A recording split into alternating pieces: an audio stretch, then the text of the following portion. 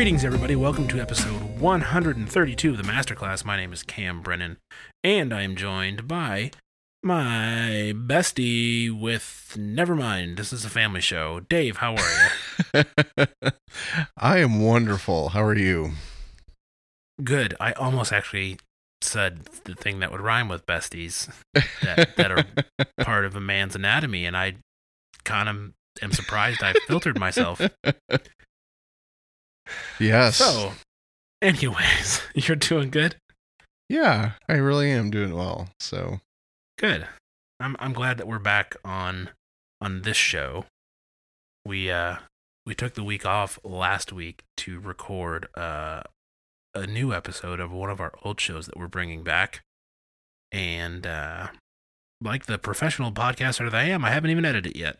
So, but it's coming, I promise.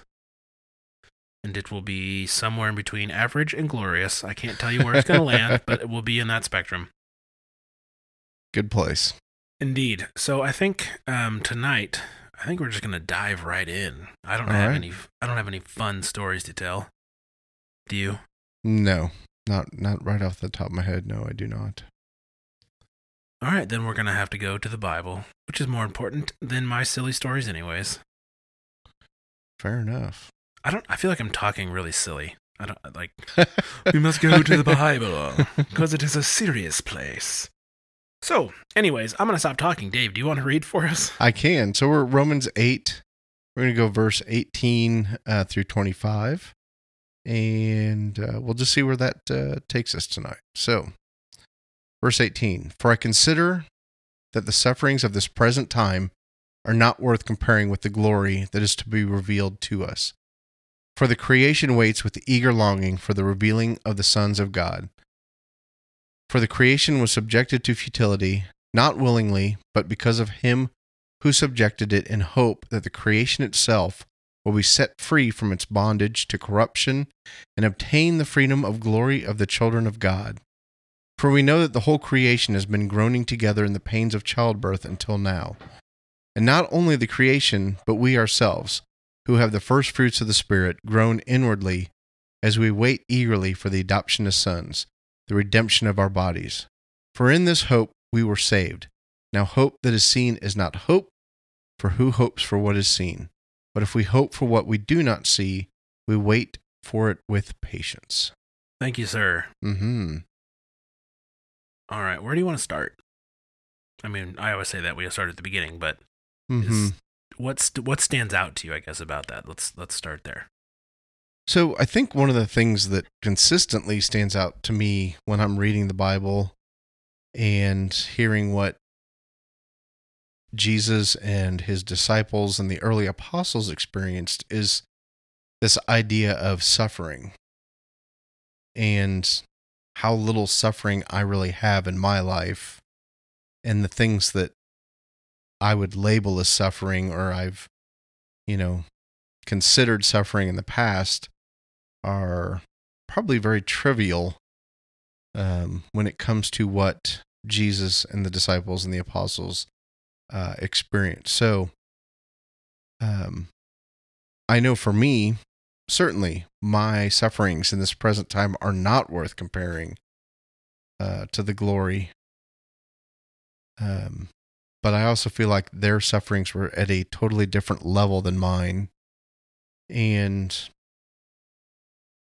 I think, well, I'll just kind of throw this out there a little bit of if anybody else has ever had this same thought, or is it the same place of sometimes I feel like if I'm not suffering, I'm not being a good Christian.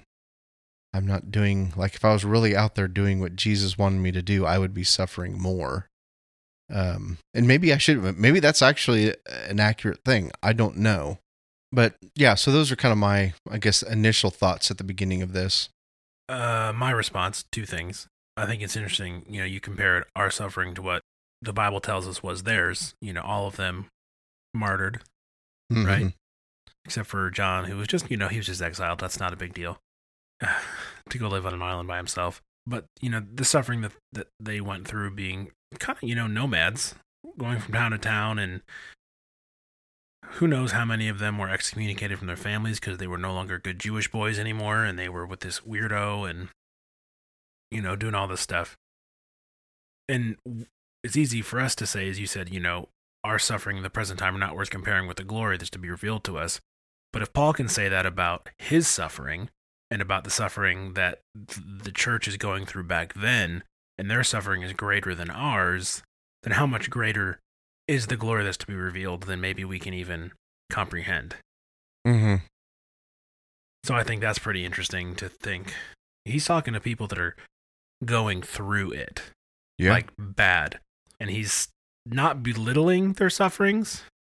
He's just saying what is to come is so much greater than the suffering that's going on now, which is kind of a huge hope to I don't want to say sell these people, but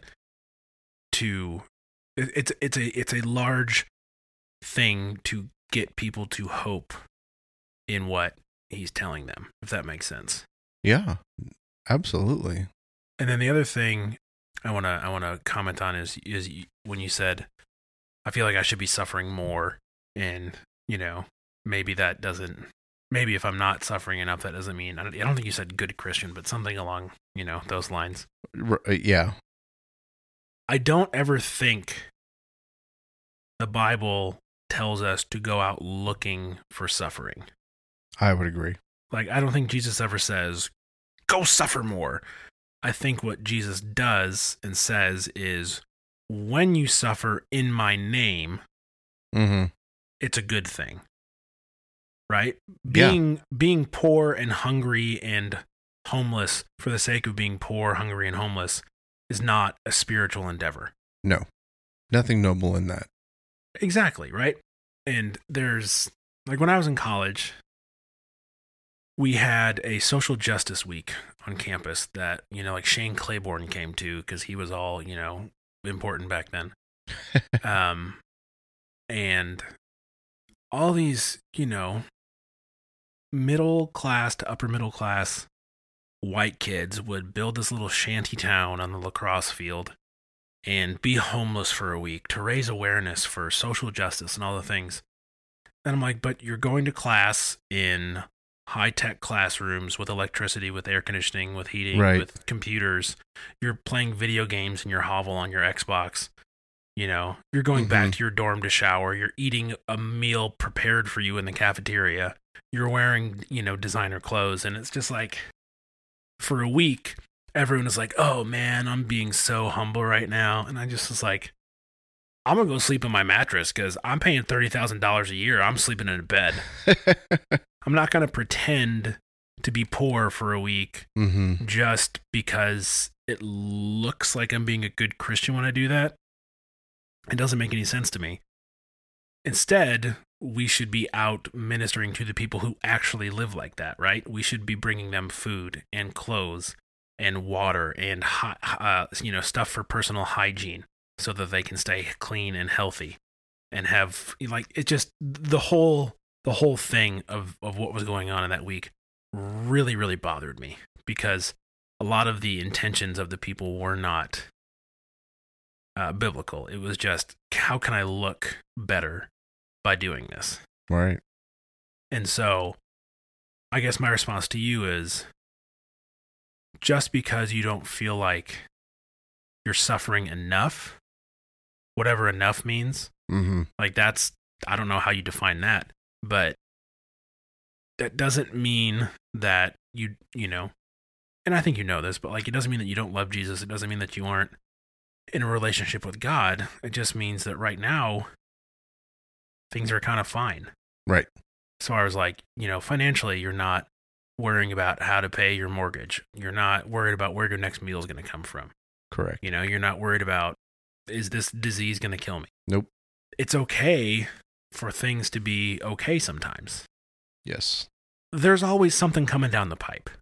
Oh, sure. Yeah. You know what I mean? Oh, yeah. And so I guess I want to encourage people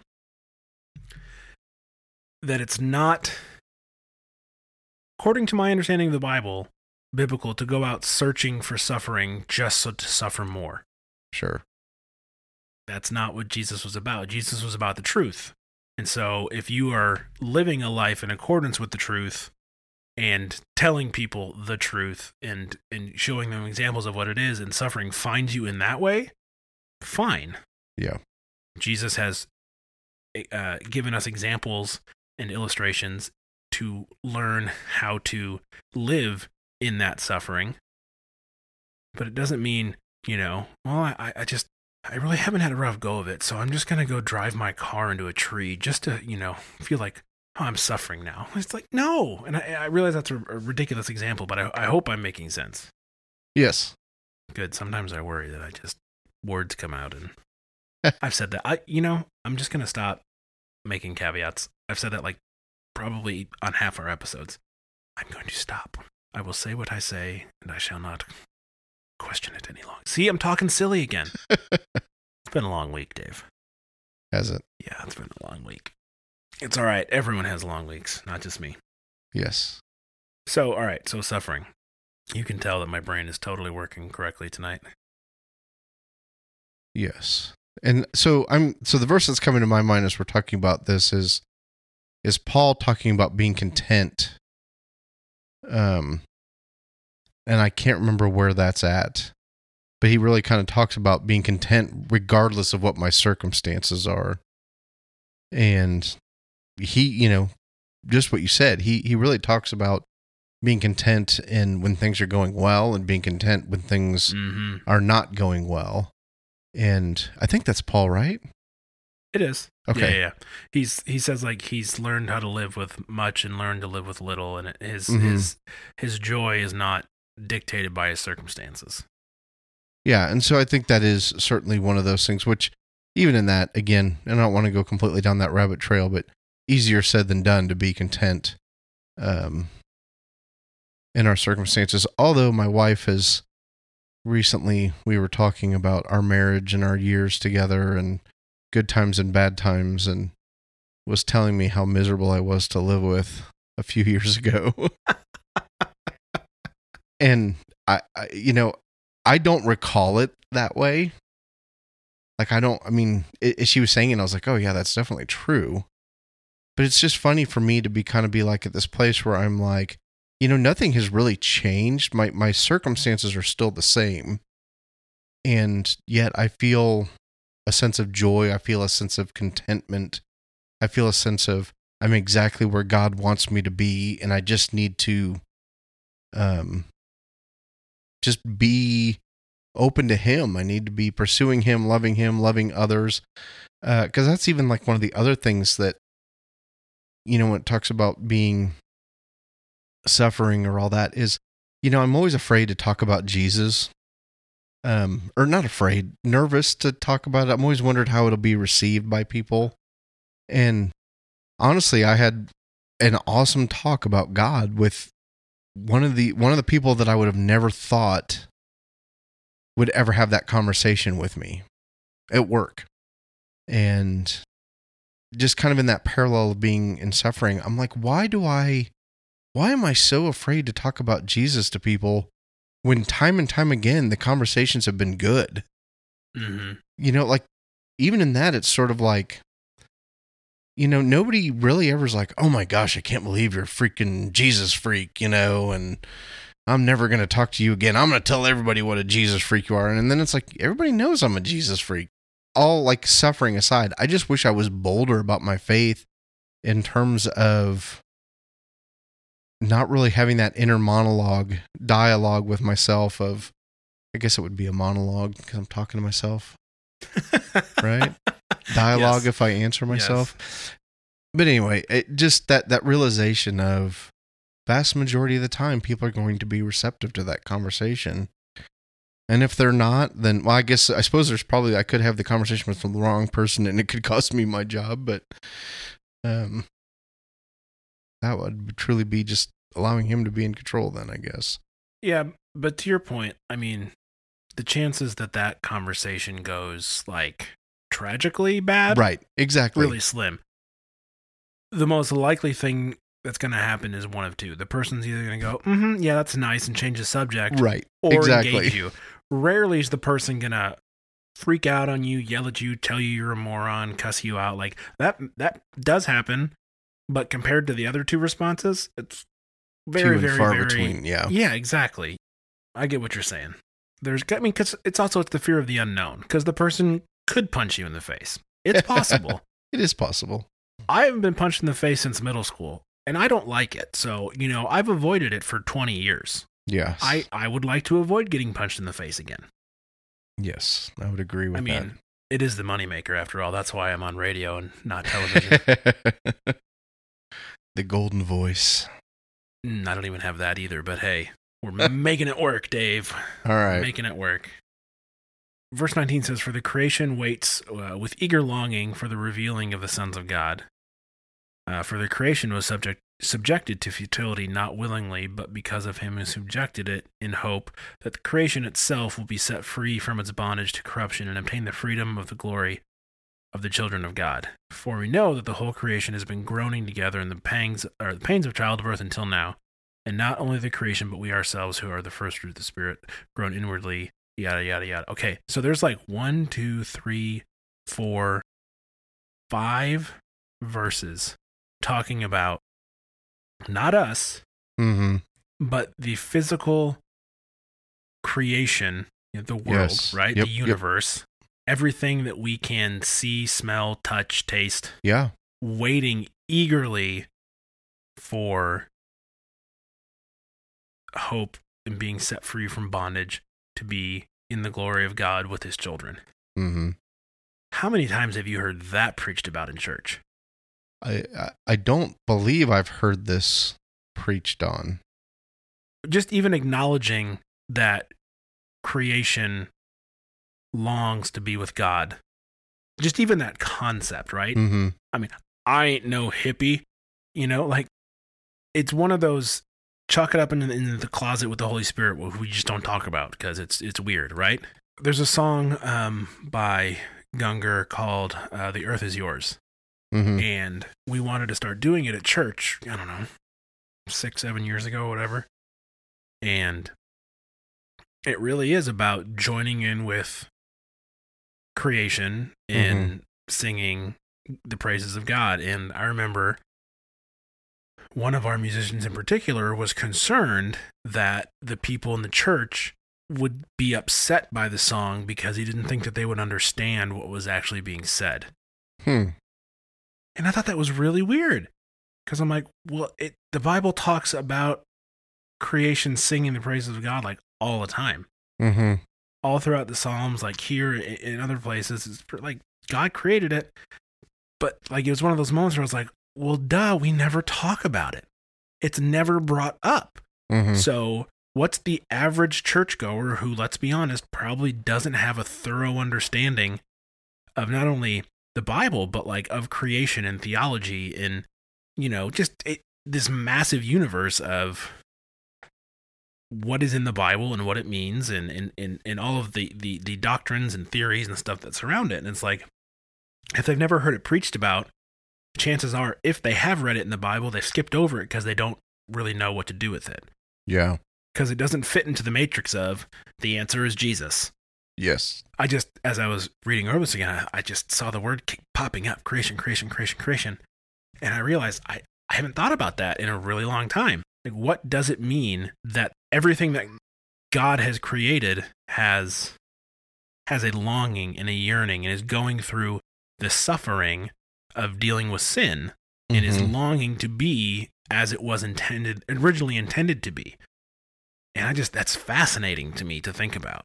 Right. Like, I don't have like a clever or witty or even remotely insightful thing to say about it other than I haven't thought about it a lot recently. And maybe it's because winter is kind of coming to an end and, everything in the next month is going, a month or two, it's going to come back to life, as it were. And I don't know. It's just interesting to think about, man, the trees outside my window, the river rushing by my window. They're part of this creation, this beautiful creation that God made for us to live in. And those things want to be put right. Yeah. And that's weird. It is. But only because we haven't talked about it much. No, we don't. That's all I got to say about that, really. It just stuck out to me, and I thought, peculiar. So, I think I've talked about Rich Mullins songs quite a bit on here. And it's okay. Someone's got to represent that era, Dave. And I'm not saying you're old. I'm just saying that Rich Mullins represents, I think, a really, what's the word? Like rich, but also like narrow. I was going to say niche, but I didn't want to rhyme. Like there's like this subset of like Christian music from that era that like Rich Mullins is like the kind of like the unsung hero of. Yes. Yeah, just like there's a whole mess of artists and bands from like that like 8-year period. Mm-hmm. And obviously because of his death and in the circumstances and all that stuff, he kind of gets he's the poster child. That's the word I'm looking for. There it is. And my dad was super into that whole era of music. And so anyways, I'm not calling you old. I'm just saying it's good that you're bringing that stuff up. Well, so yeah, that's like if I was on a desert island and could only listen to one CD, there's another dating of myself talking about a CD instead of a download. Well, you didn't say beta tape, I didn't say, yeah. Although I did have a beta player, so I recorded the Bears Super Bowl on beta, 1986. So he has a song, and I think it's Calling Out Your Name is what it is called. And it really kind of hits on this theme of creation calling out God's name. And, just a couple of verses says, and I feel the thunder in the sky and the sky about to rain, and I hear the prairies calling out your name.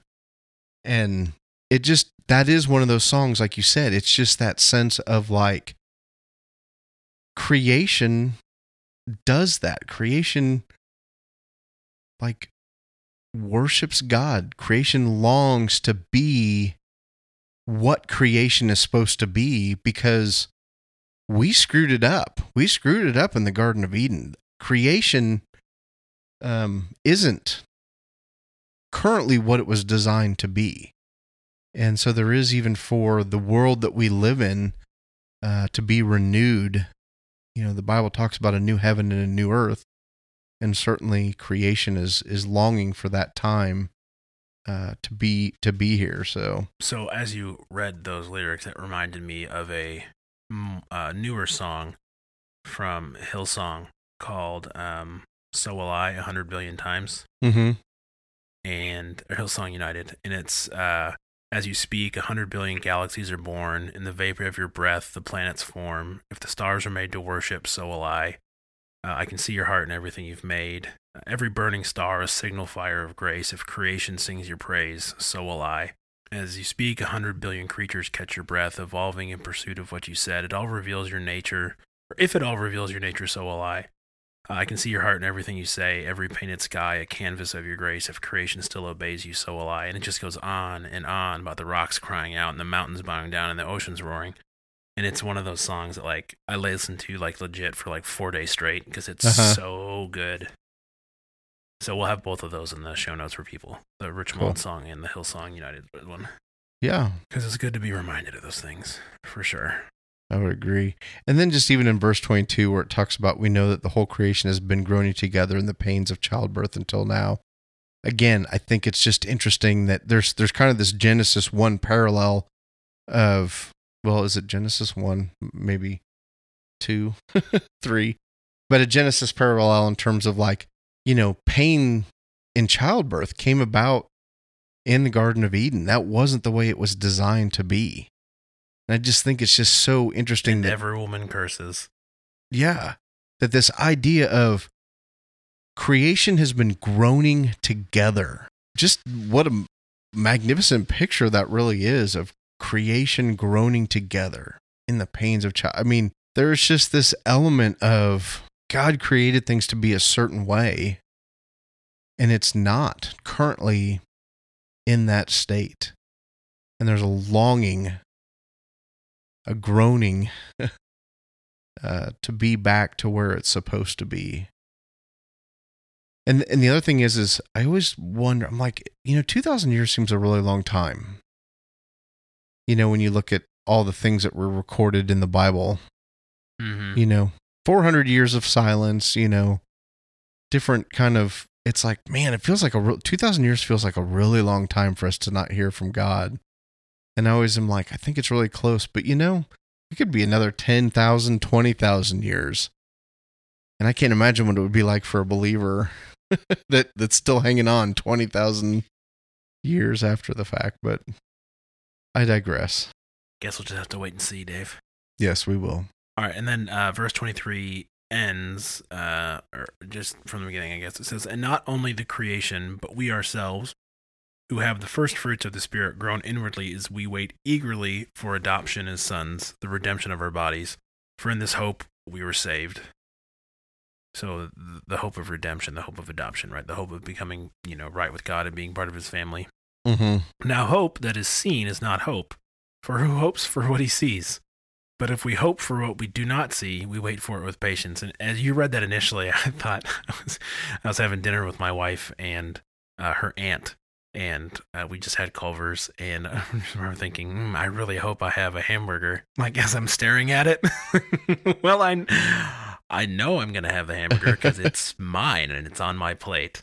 And just the ludicrous nature of someone hoping for something that they already have because they can hold it, It's like, oh man, yes. I hope I get to podcast with Dave one day. Oh wait, I've done it almost 200 times. Yeah. But I also wonder, why did Paul feel the need to explain that? Because, obviously he did. Otherwise, it wouldn't be in here. Yeah. So, I mean, I don't have an answer for that. It seems kind of funny that he felt the need to include this. Now, hope that is seen is not hope, children, for who hopes for what he sees? It seems, I don't know, a bit bizarre to me. But, well, even that, for the first sentence of that, for in this hope we were saved. So there's to me, there's kind of this connection of even our salvation falls on this spectrum of it's not seen. There's a hope that there's a faith that we have to have in terms of believing that what he says is true is true. And I definitely don't think we should be doubting our salvation. I don't think we should be in that boat, although I think that's a very common and natural thing to have. There is this acknowledgement in this verse that the hope that in this hope we were saved. There is this acknowledgement of you've got to take it on faith. There's an element that is not seen. We didn't walk with Jesus. We didn't talk with Jesus. We didn't break bread with him. We didn't see him do miracles. There is certainly an element of our journey that is dependent on faith and hope and believing in what we can't always see. So I thought that was interesting. Yeah, that's a great point. That's a great point, Dave. I would have glossed right over that, so thanks. Sure. Yeah, but if we hope for what we do not see, we wait for it with patience, which is, again, just, I think, Paul preventing a conflict before it happens, right? If we hope for something, this is what we do. We wait with patience. We don't have another option. We're not going to fight over, what we do in the meantime. We are going to wait patiently and then move on, to the next part, which we'll cover next episode. But, where'd the last 31 minutes go? It amazes me every time. I would absolutely agree with you on that. I've even had that thought like a day or two later, thinking about an episode and just being like, I don't know what I said. Like just truly just like that, like, oh dear God, I hope I didn't have like total heresy or, something that, and even in that, God's a big God. So I'm not too worried about that aspect, but just knowing that our heart is to not lead people astray or to say things that we shouldn't say, but truly point people back to him. And even in our doubt or our uncertainty or the things that we may not have right, I think that's one of the things that's just so beautiful about the Christian faith is this, it's not like here are the 5 things that you have to do. And if you do these 5 things, you'll be saved. There is this intangible piece to Christianity that makes it so different. But yet at the same time, I've been doing a devotional that's kind of on the basis of hearing from God. We do have to quiet ourselves. We do have to center ourselves on who God is and His Word to hear from Him.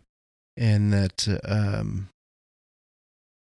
it's very easy, particularly, it's probably been easy since the beginning of time, but very easy in our world today with all the distractions that we have to pull us away from Him. And probably more than ever have to make a focused effort to be in His presence and to hear from Him. Yeah, it's making the time, It's not, I didn't have time. It's no, I used to say this to my dad, I didn't have time to do it. And he would always say, no, you didn't make time to do it. Mm-hmm. And I'd be like, that's such a dad thing to say. But now I'm like, now it's you're so like, true. Yes. Yeah, it's so true. I did not make time to get the important things done. I, screwed off and did this or, whatever. I chose to do other things with my time. And it's just a matter of, discipline, really. That's what it comes down to. Very a lot of true. times is, am I going to do what I know is right? Or am I going to do something I actually want to do, which is more fun? Yes. But, we're such grown-ups, Dave. I'm so proud of us. Well, I do continually choose things that I shouldn't choose, so. We were going to end on such a good note there, man. You ruined it. Any other thoughts before we sail off into the sunset? No, I do not. All right, then I shall hit the outro. You can, well, first of all, thanks for listening, everyone. Secondarily, you can find the show notes at supermegacorp.net/masterclass/132. You can get Dave on Twitter at David J. Hogue. You can find me on Instagram at Cam Brennan, because I don't spend a whole lot of time on Twitter anymore. I just don't. Instagram's so much more fun. I mean, Twitter's good. It's like my news feed, but I honestly, couldn't tell you the last time I tweeted. Oh, I have no idea. So, anyways, that's where you can find me. You can email us, hello@supermegacorp.net. You can check out our Patreon page at patreon.com/supermegacorp. And all the other good links and such will be in the show notes. And bye. Bye.